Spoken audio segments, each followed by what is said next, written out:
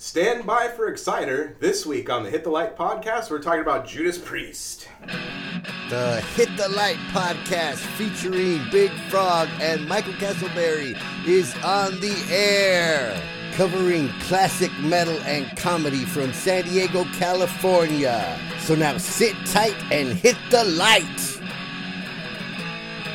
The Hit the Light podcast is recorded live and uncensored. Big Frog in particular is not politically correct, so please don't be offended. Hello and welcome to another episode of the Hit the Light podcast with me, Big Frog. And me, Mike Castleberry. And this week we're doing Judas Priest Part 1. Part 1 of we don't know how many yet. How many yet, yeah. Could be 2, could be 3. It's a mystery. Could be 4. Much like Dio. Before we get into the actual episode, I got one current event and I got one public service announcement for the whatever. The current event is that I went and saw Kissed Alive again, Campland again. I did see that. And they got a new ace. Mm-hmm. And his name is Casey Trask. Okay. And he's a monster, you know. And the thing that tripped me out is then we're actually friends on Facebook now, and looked into what he does. Mm-hmm. And the trippy thing is that was his first gig with Kissed Alive. And he fucking killed it, you know. In my opinion, he blows Tommy Thayer away. Okay. You know, and so it was great. I was into it. I mean, like, I saw a dude there who's Lonnie's best friend's brother, and he was just like tripping out on how into this tribute band I was, because I was just standing right in front of him. Yeah. And his amp was just fucking pointed straight at me, and I was just like, yes. And, it's kind of funny, the whole tribute band thing, because right now, it's like, man, this is sick. Mm-hmm. This is fucking great. Mm-hmm. This guy's better than Tommy Thayer. Yeah. Fuck that guy. Yeah. If some reason, like, Kiss called this dude up and was like, hey, we got to let Tommy go. Right. You wanna join Kiss for the rest of this tour and wear the spaceman makeup? You'd be like, fuck this fool. Well, see, impossible, because he's too skinny and he's too short. Okay. So he wouldn't. I don't even think he would get an audition. You know, but like, and you're probably right. But he was their new Tommy. Right, and like I say, he killed it. It was great. But the thing is looking into the dude. He's also in, that band Cage. They're from here, and they've been around a long time. And they're kind of Judas Priesty. Yeah. So he's in that band, but he's in that band now. Like, he also joined that band. So now he's in Kissed Alive, he's in Cage. And his band that he's been together with since high school. That's and his they OG grew band. that way. Yeah, it's called Monarch. And they just won the contest from around here to go to Wacken. Oh, so they're going to get to play and whatever. So this dude, I don't know how old he is. He might be like, I think he's younger than 30. You know, it's kind of hard to tell, whatever, but he looks young. And so he's an up-and-comer, man. He might, he might be a star. So that's cool. That's my current event. There you go. You got any current events? Oh, not really. I'm glad you had fun at Campland by the Bay. Campland by the Bay. We almost didn't get in because there was some weird, they were acting weird this time. I don't know why. But yeah, we got in. I did see the video. You made sure you got lots of video of their new ace. Yes. I think all I said was, like, I liked it, but I didn't like the drumming.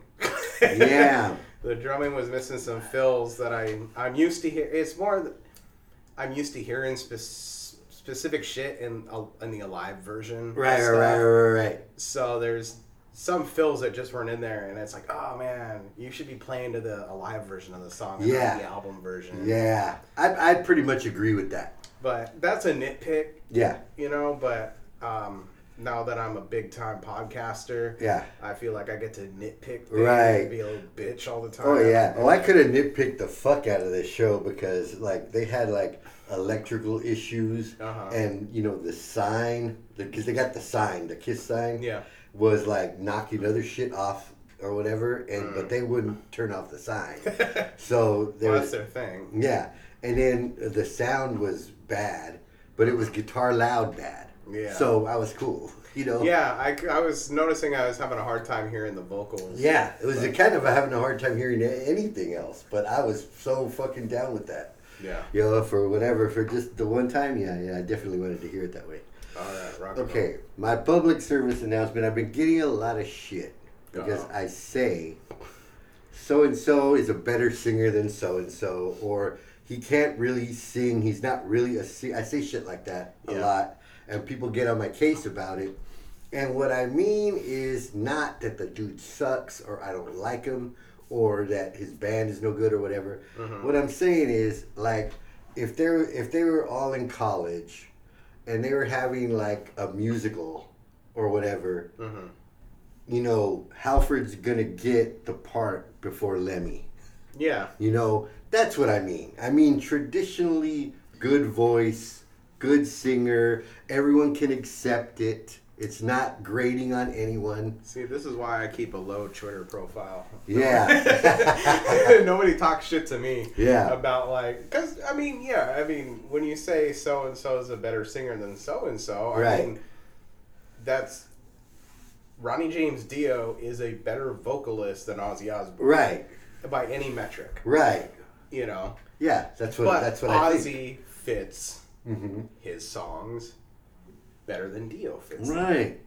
And Ozzy, the thing is, Dio can sing Ozzy songs. Mm-hmm. And it'll sound fine. Mm-hmm. It'll be a little bit weird because he doesn't like singing them. Mm-hmm. And they're tailored to Ozzy's strengths. Ozzy can't sing a Dio song. No. It'd be a fucking disaster. It would be. Yeah. So there you go. You know, some people are just better singers than others. Right. You know what? Celine Dion is a great fucking singer. Right. I don't like any of her music. Right, exactly. But I can acknowledge the fact that she's a very powerful and talented vocalist. Right. And she's going to get the lead in the play. Yeah. And I'm still trying to live down that time she sang AC/DC on the VH1 I remember that. I don't know how I ended up on that. I was like flipping through the channels and landed on VH1. Yeah. And I'm like, oh, they had those Divas specials. Mm-hmm. And I'm like, oh, crap. But then I heard, like, AC/DC. Mm-hmm. I'm like, what the fuck are these bitches doing? Yeah. So you have, like, Celine Dion over singing AC/DC above, like, I can't even remember the other chicks that were on that. I think Shakira got down on a rock song, too. I can't remember what it was, though. I could believe Shakira a little bit more. Yeah. She doesn't have what I consider that traditional pop voice anyway. Yeah, and she might have some hard rock in her collection. You don't really think Celine Dion, you know, cranking Metallica on the way home from a gig or something. Maybe she does. Maybe she does. You never know. Like, you never talk to Celine Dion about her story. Right. She might be fucking... She might finish doing My Heart Will Go On for the millionth time in her Vegas show and then gets in her car and fucking slay her. Yeah. Well, I mean, I tripped out every time I saw, like, Lady Gaga with Halford and the dudes from Slayer, and she, like, Nico. She got pictures with all those fools. She loves metal. Yeah, she loves metal. I didn't know that shit. She fucking sang with Metallica. Yeah. So, I mean, and I can see it with her, too. All of her stage show, it's like taking cues from things like Kiss and metal and this and that, but then making it into a pop show. Right. But it's that big grand thing. So she's got those things. And she's got the voice when you listen to her sing with Metallica. Right. It didn't seem completely out of place. Right. She seemed like she could fucking front a metal band and it'd be cool. Yeah, for sure. So. Oh, another caveat, and this one goes to Ripper Owens, who's going to be featured in this somewhat. He's in a band called the Three Tremors, and it's three metal singers that are metal singers. So it's Ripper Owens, it's Sean Peck. He's the singer from Cage. Like I said, he's Halfordy. And then there's Harry Conklin, who's the singer from Jag Panzer. Okay. And he's vocally too. So there's that band, and that dude Casey Trask is also in that band. So it just goes to show you like how rough it is for a musician these days. You got to be in four bands to make the shit work. To get your high school band there, you got to be in other bands and do other shit. It ain't like the old days, man. All right. Judas fucking Priest. Judas Priest. All right. Are you ready for heavy metal? Heavy metal. The metal god. Kick your fucking phone out of your fucking hand. Jesus. That's some metal news right there. Yeah, that was a good one.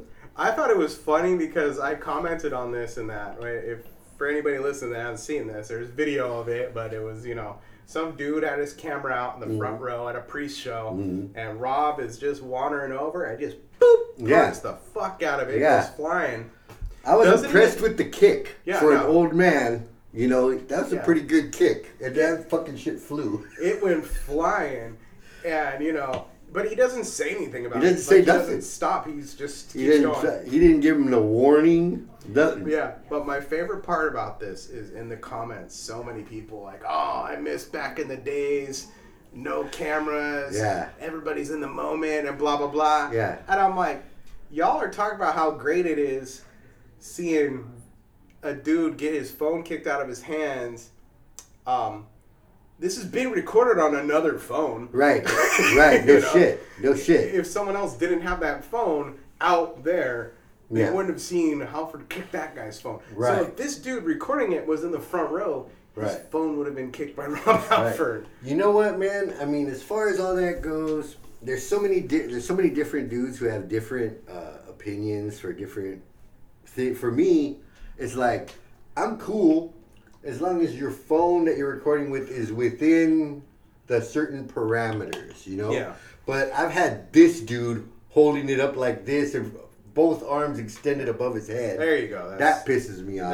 There we go. That was a great, description. Visual that you're doing there in an audio format. Right. And then there's also, I've had dudes behind me that basically are almost resting their phone on my head. And it's just like, come on, man, that's much. Yeah. And you don't have to record the whole show. Like, we're going to show the whole. Nobody wants to see, no one wants to hear your fucking thing. Yeah. Where it's like, it's all distorted and shit. Yeah. Where it's like, people hear it and it's just.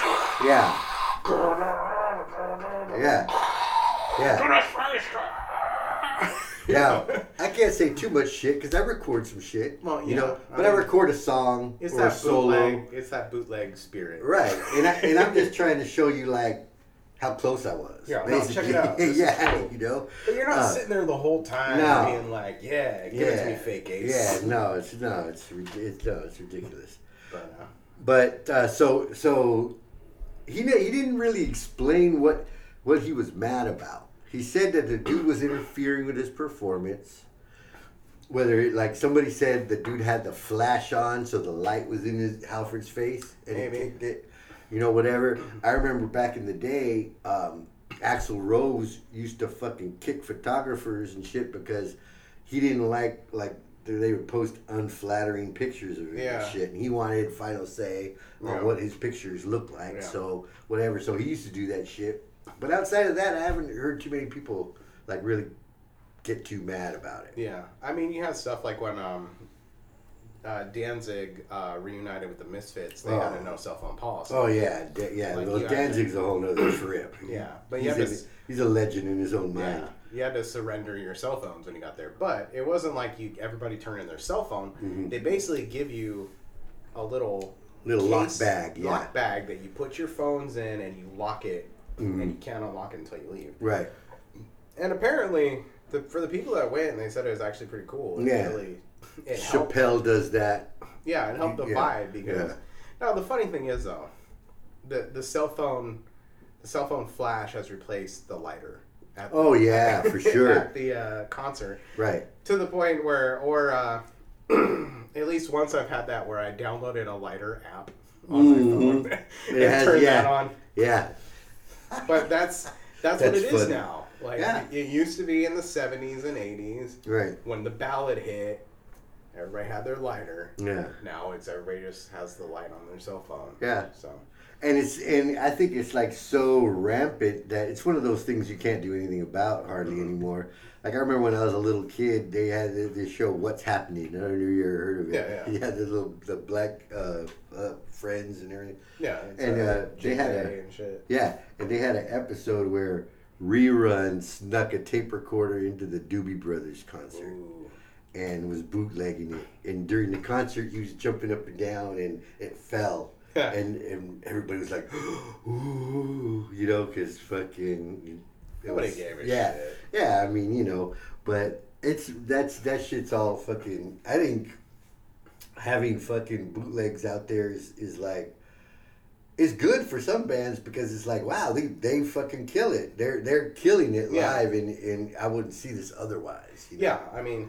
Well, fuck. Now, if you suck live, then that's going to be a bummer. But, you know, like, bootlegs of Kiss probably would have helped a lot more back in the day. Oh, yeah. You know, that would have been awesome. Their live show was so much better than the album sounded. Totally. A lot of people, like, that's how Metallica got big, was through the tape trading scene. Their demo got circulated. Yeah. You know? So you have, you know, that's... fucking how it did help. It works. It works. So Judas Priest, they're another band that the early songs, if you took an early song from the first record, a song from British Steel, a song from Painkiller, and a song from the new record, you would not think they're the same band. No, not at all. And so that's kind of cool that they've made that evolution. When you became aware of Priest, they were pretty much fully evolved. Yeah. Right. I mean, my first awareness of Judas Priest would have been in the early 90s because Beavis and Butthead. Right. They would a lot of times breaking the law. Yeah. Breaking the law. That's right. That's right. So I was like, oh, that must be from some metal band. And then later you find, it's like, oh, that's Judas Priest. And right. Priest was, of all the 80s metal bands, that, like I said, it took me a long time to get into a lot of 80s shit because of the presentation. Right. Totally. I can see that. Priest managed to somehow get past that for me. Okay. All the leather was fucking okay. Mm-hmm. You know? Yeah. But, just like the first time you hear the guitar riff for Breaking the Law, it's just such a fucking good riff. Oh yeah, it's like it takes, you know, it's an earworm on top of everything else. Right. So at that point, you don't care what the video really looks like. Right. Well, the video was so bad. You're like, oh, this is cool. Yeah. You know, and heading on down the highway, that's a cool bad video, cool guitar riff. So they had a lot of good guitar riffs. And Rob Halford was obviously a very good singer. Right. That somehow, despite the way he looks, like when I saw Dio the first time, I'm like, this fucking duende. What the fuck is this dork? Yeah. And, you know, even Bruce Dickinson, I was like, what the fuck? Because he had that weird long mullet hair style that was going on at the time. So everything fucking looked weird. But Halford, man, he looked weird, but it looked fine on him. Yeah. And it's because of the fact that he originated that shit in metal. Like, everybody else took his cue. Right. So for him, he just started dressing how he would, I guess, dress in gay clubs. Yeah. Yeah. He took that to the stage. Right. And then all of a sudden that became the metal look. Right. So it fits some people better than others. Yeah. But that became what you're supposed to wear. You're supposed to wear leather and studs and chains and shit. Right. So when you started liking Judas Priest, you pretty much figured out right away that Rob was gay. Well, I mean, it was it wasn't even a matter of figuring it out. Yeah. It was a known fact. It was already known. Okay. It was already known. It was Rob Halford, former lead singer of Judas Priest, comes out as gay. Yeah. You know, and it was like, cool. Right. Like, I remember years back, like, when I was dating a gal, like 2001 or something, she asked me what I thought about that. Mm-hmm. She's like, oh, you like metal and blah, blah, blah. Mm-hmm. And I'm like, yeah. She's like, what do you think about Rob Halford being gay? And I was like, I don't... It wasn't even a thing. It's like, he's got cool music. Yeah. Like, Freddie Mercury was gay as shit. Like, yeah. It wasn't a problem for me because I already listened to Queen and shit like that. And, you know, so there's already gay rock singers that I knew of. Yeah. So that wasn't a thing. and I had gay friends Right. and family members. So Right. See, for us, it was the 80s. It was different. Mm-hmm. Shit was different. We really didn't want to be associated with anything gay. Yeah. And we didn't necessarily know. Now, like, You see it and you go, how did I not know? how did I not know? Yeah. And we like I watched recently the Us Festival video. Mm-hmm. We didn't see it at that time. Yeah. Had I seen that video at that time, I would have known. You'd be like, hey, Yeah. guys, I think that fool's It'd be gay. like, I'm pretty sure, you know. But by the time we found out or whatever, it had really evolved to the point that we didn't care, you know. Yeah. And we already loved Priest. It wasn't Yeah. like we could turn our back if we wanted to. Yeah, you know? I mean, like, it's funny because I did see some stuff. I was watching a little video, and it was on MTV. Mm-hmm. I think I might have sent you to this before. It was a video of when they were first announcing Ripper taking over in Priest. Yeah. And like you said, that was kind of bizarre that there was like a 5-year gap in between Right. Rob leaving the band and Ripper joining. Mm-hmm. There's just this period where Judas Priest was dead. Right. And it was during that time that Rob announced. Yeah. Yeah. And Rob had come out, and, you know, that whole thing went down because he wanted to do some solo shit, and the label wasn't letting him, and this and that. So it became, I have to leave Judas Priest if I want to do my thing. Right. And he was pissed at the label, and, like, you know, basically said, you just killed Judas Priest. Right. Right. By not letting me do a solo project. Right. But I remember seeing this thing. It was, you know, you have Kurt Loder on MTV News talking about the new lead singer for Judas Priest, replacing departed frontman Rob Halford. Tim Ripper Owens, who was in a Judas Priest tribute band. Right. Great story. Got the gig. He's like the OG of that. Yeah. He was the first replacement guy of that nature. Right. That's like... That happens all the time. Now. Yeah, yeah. That's, you know, Journey and all kinds of shit. Yeah. That's like you just grab a dude that can sing like the dude. Right. But at that time, like, it was so great, they made a movie out of it. Yeah. And everything, you know. But have you seen that movie? Rockstar, Yeah. It's a fun movie. Yeah, it's pretty cool. Very loosely based. Yeah, well, in that one, they make it, he's getting kicked out because he's gay. Well, which is not what happened. Well, that's why they don't like it. It was supposed to originally be a direct... story right. about Priest, and then I think they looked at the way the script was going and decided to pull. Yeah, we don't so want it was to like, be. No, Yeah. we don't want it to be like that. So then they just came up with was it Steel Dragon? Yeah, Steel Dragon and all that shit. But there was, you know, they're talking about Ripper taking over, and I still kind of laugh. Because people are like, they have interviews with fans. Yeah. You know. So they're all mugging for the camera and this Right. and that. And you got people going like, oh man, he might even have even more power than Halford. And all the fans talk about how great Ripper sings. Right. And then in the back, you just see a guy go, plus Tim ain't gay. Yeah. Yeah. I seen that, yeah. And I'm like, fuck, dude. Yeah, But you know what? In every crowd, there will be one guy like that. Yeah. There just will, you know, because they don't want to be on no gay shit. Yeah. I mean, he's still, let's say, I mean, Ram It Down is probably about some gay shit. Oh, yeah. There's a lot of things you know. I think are about some gay shit. Yeah. Now that I mean, you still have a new guy Right. coming in, and he's going to have to sing songs about the gay shit. Right. If there was any. But at the same time, it's just, you know, you liked this band. You liked their music. Right.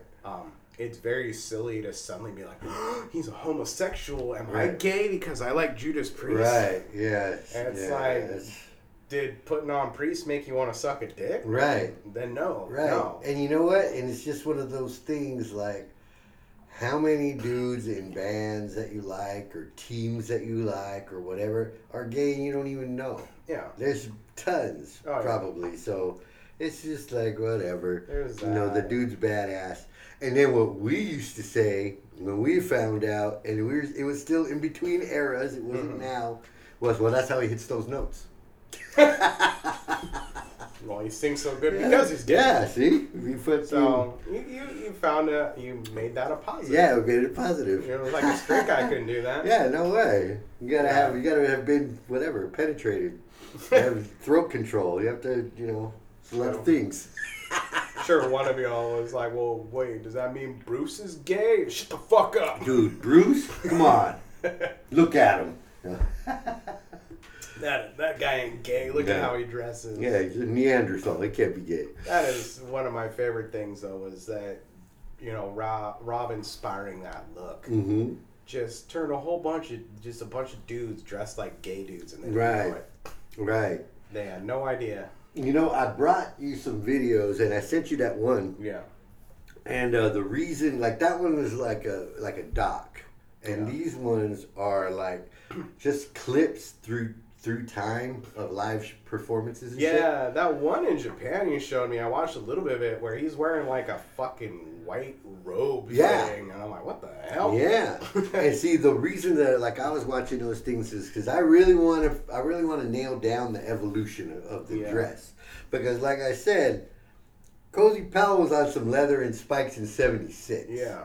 These dudes were not until like '78. Yeah. And from what I gathered, this is what happened. When they were on the Stained Class tour, they or Stained Class or no, it was Hellbent for Leather tour. Okay. And because they got the Hellbent for Leather album cover in the back while they're playing, Halford is in a leather jacket and fucking, it's the beginnings of the look. Yeah. Right? But everyone else is not. Yeah. Glenn Tipton's wearing like some silky red shit, and KK Downing's in black, but it's also silky. And the drummer, Les Binks, is just wearing a red cut-off sleeve T-shirt and Levi's. Right? By the way, that fool probably never tells anybody he used to be the drummer in Judas Priest anymore, because he doesn't want to fucking think he's the other dude who was in Judas Priest before drummer. I wouldn't touch that shit. But so those were promos that were cut right as the album was released. They didn't know how to do it back then, so they made it look like it was live. Yeah. But it really wasn't. Yeah. And by the end of that tour, everybody's on it, and that's when they took the pictures and did Unleashed in the East and all that. Yeah. So that's where the line was. Right during the Hellbent for Leather tour is when they actually got Hellbent for Leather. That's a trip. Yeah. Let's talk a little bit about them early albums, because they're kind of, they're almost the lost albums at this point. Almost. They don't get as much listens. They don't. Most of the songs off of them don't get played live. Even songs that they do play off of the early ones, they play them different now. And most of the times it's meddling it up, except for Diamonds and Rust. They made it back into an acoustic ballad. Right. When they do it live now. Oh, okay. Which is how it started. Right. Right. But it's interesting because most people, when they think of Judas Priest, they think of the 80s. They think of, heavy metal, the 80s, all that. And it's like one of those things that, there's probably a good chunk of people that are casual metal listeners that might not even know they had an entire catalog going back to 74. Right. That would be most people, I think. Yeah. And if you put on Rockarola, you'd be like, well, the fuck is this? This is all right. I mean, they're good albums. Yeah. And there are some people, though, if you go in the comments on YouTube, that swear by that shit. Right. To them, that's Judas Priest. This is Judas Priest. Right. What they turned into was sellout Judas Priest. Yeah. It's like they went commercial. Right. Because they did for a while. Their first several albums, each one was more prog than the other. Right. So they had a lot more time changes and a lot more complex shit. You have people that just swear by Sad Wings of Destiny and shit, Right. And Yeah. You know, when I first got into Priest, it was probably like, same as everything, like 81, and we had British Steel. So that was, Breaking the Law and Living After Midnight. Living After Midnight was on the radio. Yeah. Breaking the Law was on there was a video for Breaking the Law. So we were like, I was like, well, this is cool. It's not Iron Maiden cool, but it's cool, And then I got to Spain, and my friend Ben over there, he had an album called Hero Hero, which is a European compilation of the first two albums, right? Mostly Sad Wings of Destiny and some songs for the first record. Yeah. And, it's badass, but it takes a while to get into it because you have to, gear down to it. Yeah. But some of those songs are great, and later on we're going to do our favorite songs. Yeah. And I almost want to do, my favorite songs from the first albums and my favorite songs in the middle, and Yeah. Because Victim of Change is one of my favorite songs. There's shit from those records that is fucking great. Oh yeah, like I was gonna say, with those early albums, some of those people that swear by it, like to them, they peaked at Beyond the Realms of Death. Right. That's Judas Priest song. That's their opus. Right. And it's hard to fucking argue that, man. Right. It's a great fucking song, and it's epic in scope, and it's Yeah. One time when I was going to Southwestern, and my friend Lenny went and took some classes just because he wasn't doing nothing else. So he took a singing class or whatever, and for his final project, me and him did Beyond the Realms of Death. Oh. And it was fucking pretty awesome. Like the teacher was just like, oh, yes.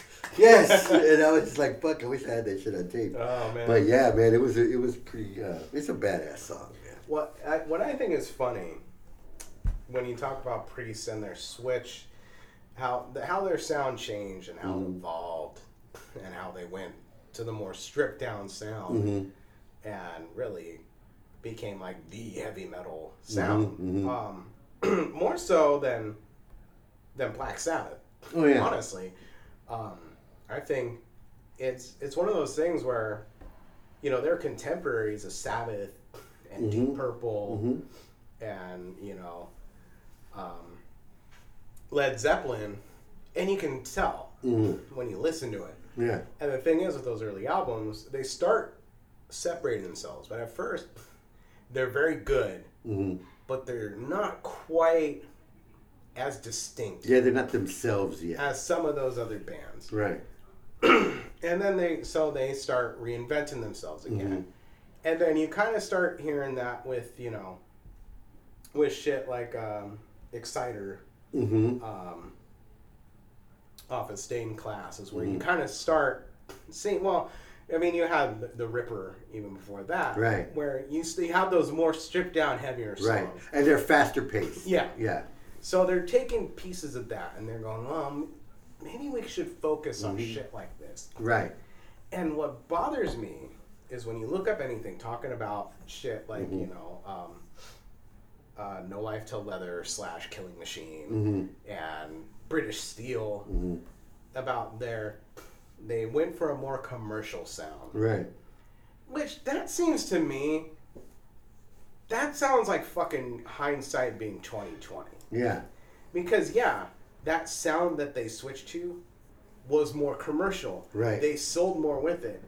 Nobody else fucking sounded like that at the time. There's no telling that people were gonna listen to that and be like, "Oh, this is my new shit." Right. And and you know what? And there's no real.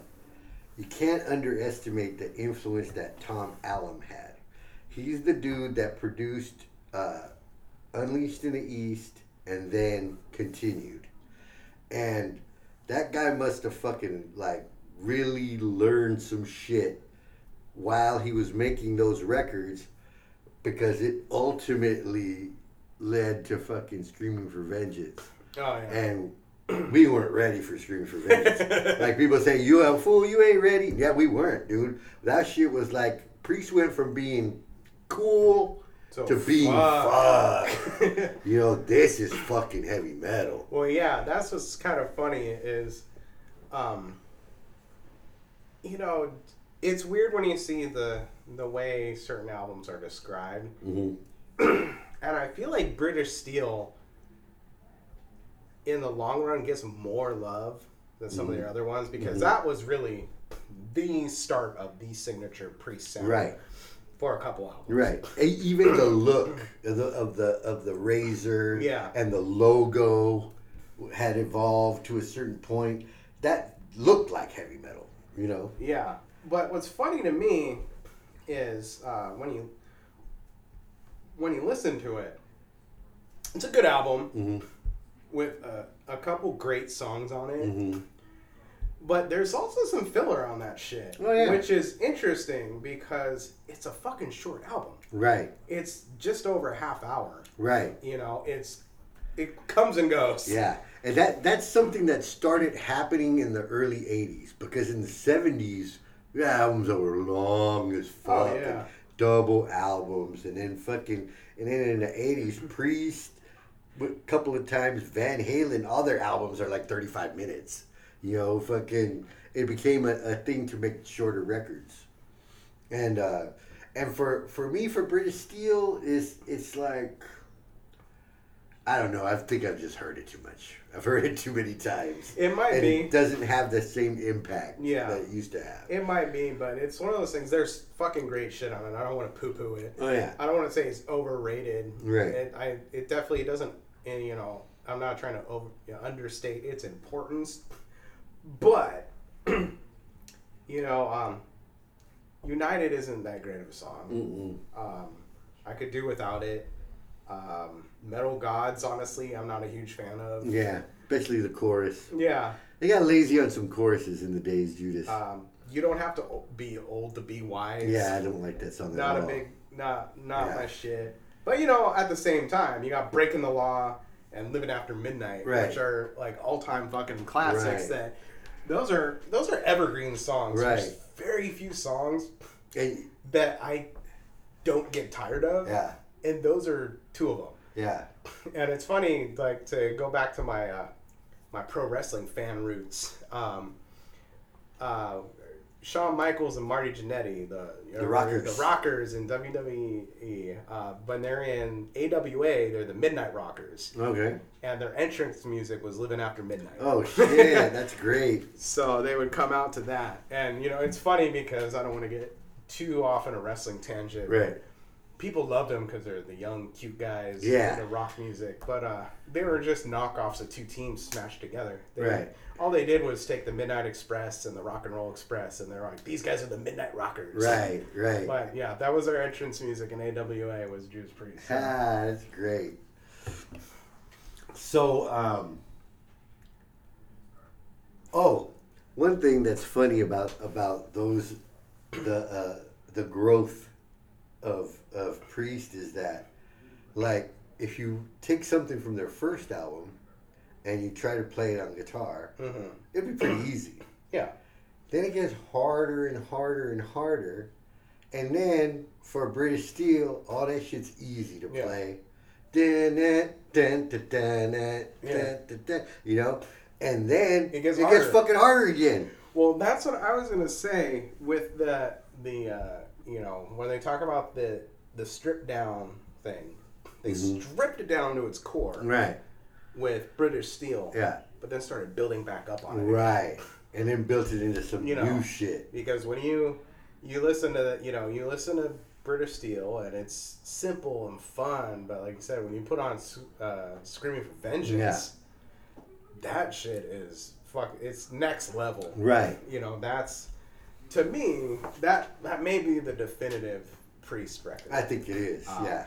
It's hard to argue. It's definitely, we were talking about this before, it definitely wins for a cool t-shirt. Oh yeah. Because cool t-shirt, cool name. Yeah. You know, everything about it's fucking cool. Right. There's not a clunker on it. No. Yeah. No, there's not a fucking weak track. Nope. On that. It's just from beginning to end, just kicks your ass. And it's only a couple minutes longer Yeah. than British Steel. Right. But it feels just, Yeah. I don't know. It's Also, too, another thing that they started on that and even blasted even more out of control on Defenders of the Faith is, you know, there's always the idea of, first they would call it twin lead guitars, then it was dual lead guitars, then it was dueling lead guitars. yeah. And on Screaming for Vengeance and on Defenders of the Faith, they actually do that. They duel. Like, they go fucking 4 bars, 4 bars, 4 bars, 4 bars. And even on the liner notes of Defenders of the Faith, it tells you who plays which break. Yeah. You know, in the solo. So it's like from this time to this time it's him, from this time to this time it's him. And you can tell who it is anyway. Yeah. But it is actually like, okay, you play for 10 seconds, I play for 10 seconds. You play for 10 seconds, I play for 10 seconds. Well, you know, it's a trip about that, too. When you talk about the guitar and shit. It is not too often that you get one guitarist in a band, let alone two, that completely change their style over the years. Oh, yeah. You know, Eddie Van Halen, he always sounded like Eddie Van Halen. Right. You know, James Hetfield and everybody, they're going to sound basically the same. That's their signature style. But then with Priest, you know, you got, you know, KK and Glenn and shit. It's like they fucking threw out almost everything they did. Because they were more bluesy and shit. Right. Before. Right. And I think part of that, you don't usually see guys that come from that school where you figure they could see him playing blues and like them rock and roll solos like Ace does. Right. And then turn into shredders. Right. You know, that might be, like you were saying before, the Eddie Van Halen effect. Right. Where, you know, Eddie fucking comes onto the scene, like, world scene in 78. Right. And, you know, that's around the same time Priest starts changing their shit up. So it's like, you know, that domino effect of, like, oh, fuck, this is the new shit. Yeah.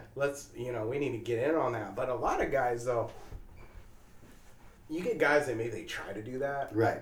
But they fucking can't. Yeah, they just revert back to what they're good at. Like, Iommi, he raised his game in the 80s, but he wasn't a shredder. No. If he tried to do shreddy solos, they sounded like shit. Yeah.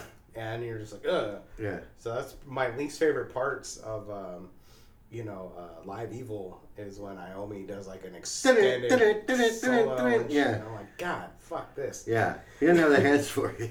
You know, well, that's part of it. Yeah. Yeah. I mean, it's a bitch. It's a bitch. You know, with Priest, it's funny because they, like you said, they both evolved. They evolved kind of in different directions because Glenn became like the melodic shredder, which was a perfect contrast to the fucking heavy ass riffs, and then KK became like the trickster and cool noisemaker. Yeah. You know, and kind of the Kerry King of the you know would later on become that. But better. But yeah, it's like so let's put that in there because but better. I fucking hate Kerry King solos. But you know the fucked up thing in a sense, and I don't want to cap on it too much because I'll probably go again. But they're on another tour, right? They're planning a new record and all that shit. And they need to figure out what they're going to do with the Glenn Tipton situation because from what I gather, he played on a couple of shows on the last tour. Not very many. He didn't play here. Yeah. You know, and the dude that they got, Andy Sneap, he's not on the level. Yeah. You know, and so, you know, when KK left, they replaced KK. Yeah. With a dude that's probably better than KK. Yeah. So, and could do the style. So, you know, okay. But now you got, there's a void there. And that they need to figure out what the fuck they're going to do with that. Yeah. That same, from what I gather, I don't think Andy Sneap particularly wants to be doing it. I mean, he was a producer. Yeah. You know? Yeah. I think, they might have, they might want to hold auditions or something. Yeah, that's what they should do. Just pluck the sickest guy from the sickest tribute band. The dude that gives you that Glenn vibe. Get that guy. Just have that sound. And you know what? I'm sure there's some well-known dudes that wouldn't mind having that gig.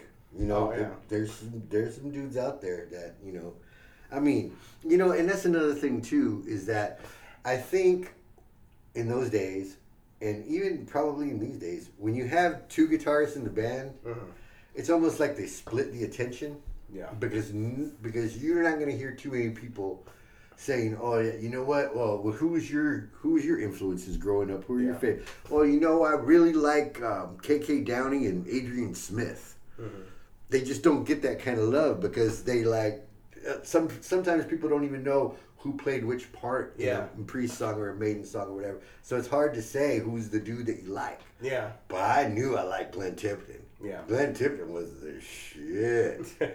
For in Maiden it was Dave Murray for me. Yeah. Other people like KK and but for me, fuck, Glenn Tipton was the fucking dude. Yeah. Yeah, badass. And it sucks, that he can't play. I guess he's gonna play on the record. Well, that's because he has good days and bad days, and obviously he can go in the studio on any day. So I guess he's gonna play on the record. He's writing shit for the record, and that's good because he's a great writer. Yeah. I just don't know about the live thing. Yeah, they just need to get a guy that'll pull it off. Yeah. Ian Hill recently came out saying, with Iron Maiden, we were the first band to take Iron Maiden on the road when they, so they should take us on the road. Let's do this before some of us die.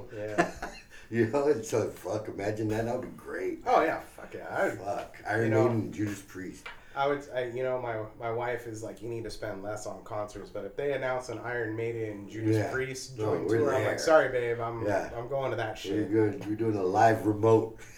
It's like, I'm never going to get to see this again. So like it's there's so much to talk about with Priest. Yeah. But we're already right. So this one is just like our general impressions of Priest. We're not gonna dive in too hard. We're just this is our fanboy episode. Yeah, fanboy episode, exactly. Because we're having a good time. What do you love about Priest? We haven't gotten to sit down and like do an episode for a couple weeks, right. So it's fun to do this. Yeah. And Priest is just one of them bands. I said this before. There's a few bands that are just like the fun band, right? To me, yeah. And it's for me, it's AC/DC, Van Halen, and Priest. Yeah. Absolutely. And I tell people all the time, when they talk about like heavy metal and this Kiss, and that, Kiss is the other one. Yeah. Kiss. I mean, they got less fun. It got less fun when you got fucking Gene Simmons being like, "Oh, I support Donald Trump." Right. It's like, shut the fuck up, dude. Yeah. Like we knew, right? But you didn't need to say it, but they're the they're the fucking flag bearers of heavy metal. Absolutely. There's all these other bands that Black Sabbath is credited for basically the roots creating metal. Right. But they never really called themselves a metal band. No. And all that really means is the birth. That doesn't mean that they took the flag and ran with it. But they're the Priests. Ozzy recently said they weren't heavy metal recently. So. Shut up, Ozzy. Yeah. Nobody wants to hear what you have to say about anything anymore. Without really heavy metal, blues. Exactly. Yeah. But he probably thinks he sounds like John Lennon. Yeah.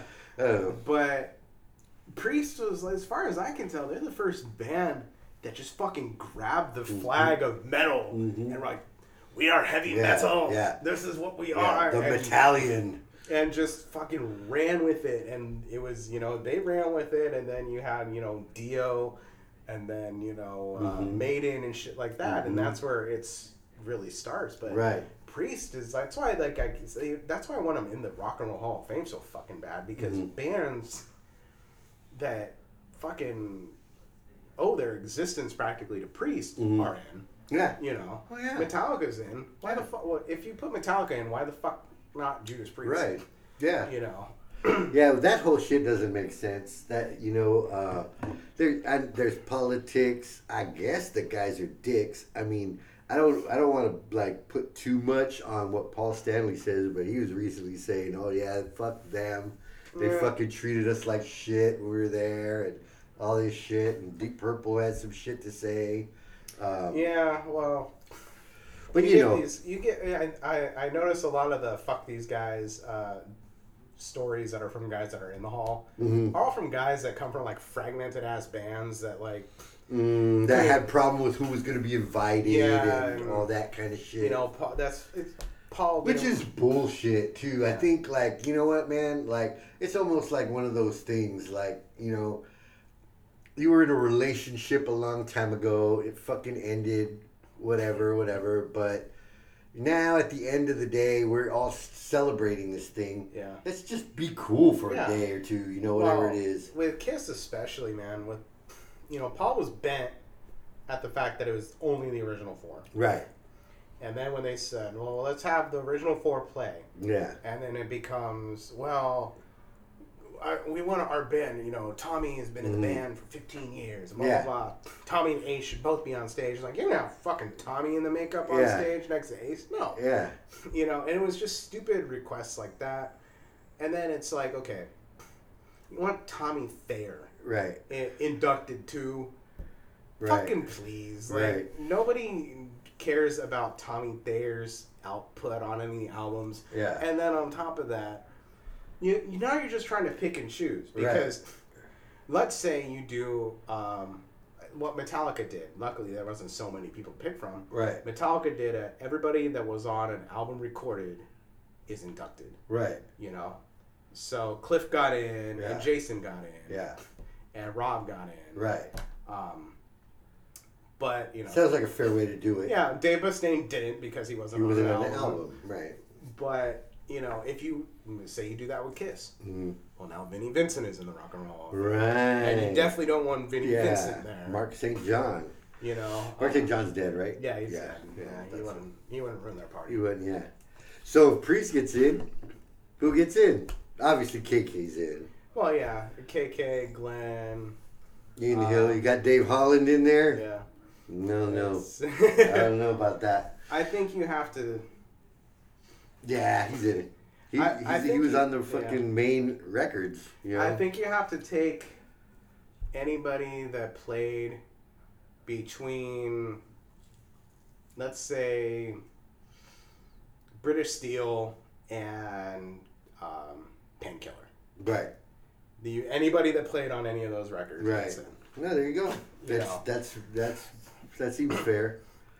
That's pretty much the meat of what you're looking for on there. Right. Then there's the shit that Andy Sneap. No, Andy Sneap. Sorry. Well, Andy Sneap. Like someone asked him, "You think you should be in the Hall of Fame with Judas Priest?" As a producer, yeah. One funny thing too in the little research is Judas Priest, no original members. The original band that was called Judas Priest was none of these guys. And then KK Downing joined first. And then Ian Hill.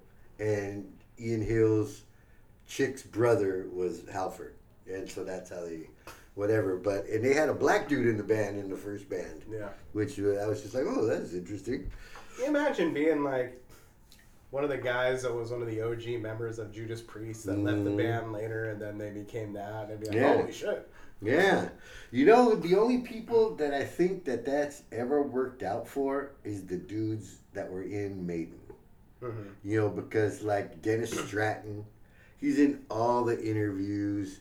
He's a staple right there still in East London, like he's the man. He can't buy a drink, So it worked out for him in its own way for Diano because he's still relevant.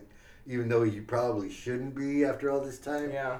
Just because of Maiden, You get some of those dudes that get to be on like the, And Maiden doesn't really fuck you on the way out the door. Like they don't. Oh, this fucking guy, this and that. Like Kiss or whatever. Well, that or like when the original bass player for Deep Purple got fucking fired because because it was a package deal, right? With Ian Gillan and Roger Glover. Roger Glover. Yeah. Oh, it's like, hey, we got a new singer. Cool. We had to get a new bassist also, though. So yeah. Not as cool. What's funny is Roger Glover, it's on one of these that I'm giving you, I think. Roger Glover produced a Priest album. I think it was Sin After Sin, I'm not sure. But one of those. And he said that, they're in the studio recording and whatever, and for the first time and the last time that he ever saw this, KK Downing goes in the booth to record his tracks, and he's on stage. He's fucking got his hand up and fucking rocking out and and Roger Glover's just like, what are you doing, mate? Like, this gets me into the feeling and to get my carry on, and so he did his whole performance in the fucking booth. Well, yeah, that's Angus Young, same way. Yeah. Some of those guys, they got to recreate their stage moves. Yeah. They want to play it like they're going to play it live. Right. And that makes sense to me. Yeah. And that's something that they always tried to get out of Blackmore, couldn't. Yeah. He couldn't recreate the fucking, always sounded better live. Yeah, that's it's always a trip when you see it, but it makes more sense to me. Yeah. When you see then when you see like Metallica and when they're all sitting down and playing, seems weird. And it's like, okay, I get it. But it's like, why, or the fact that, especially with Metallica, because, James records his guitar tracks and then he records his vocal tracks later. Right. Yeah. I always like the Van Halen way. Live and then straight up live. Yeah. And that's, we talked about that before. Dave in his book said we'd do maybe 10 takes or so of a song. And usually the first, just play it through. And usually the first take was the best one because we weren't thinking about it. And maybe Eddie goes back in and does a couple overdubs. But not to sidetrack us too much. So one of my favorite stories from that book, which you should definitely read, is Dave was not nailing his vocal track on something. He's recording the first album. The producer's getting on his shit. He's like, come on, man. He's like, what the fuck's going on? And the thing is Dave was really trying to, he wanted to sound his best. So he started eating healthy. He stopped smoking. He stopped drinking. He stopped all his vices because he wanted his voice, and his voice didn't sound right. And finally, the producer asked him, he's like, what the fuck's wrong with you, man? He's like, I don't know, man. I quit drinking. I quit smoking. I quit this, and that. And, and I'm trying to eat healthy because I want to take care of my voice. Yeah. And the producer just goes, somebody get Dave a fucking burger and a joint and sent him out back. Yeah. Made him scarf down a burger and smoke a joint. Yeah. And he came back in and nailed it. Bam, that's crazy. All right, so we're at about almost an hour, and we're trying to keep them down to an hour now because people say we ramble too long. My friend Alex Barcelo fucking bitched that our episodes are too long. Yeah. So this one's for you, Alex. Alex, hope you're listening. Yeah, well, I'll catch up. Yeah, spread the words. So, we'll be back with another episode on Priest, which might be the second of 2 or the second of 3 or the second of 4. We'll see where we go with it. All right, so until the next one, this is Big from Mike Castleberry. And we are out.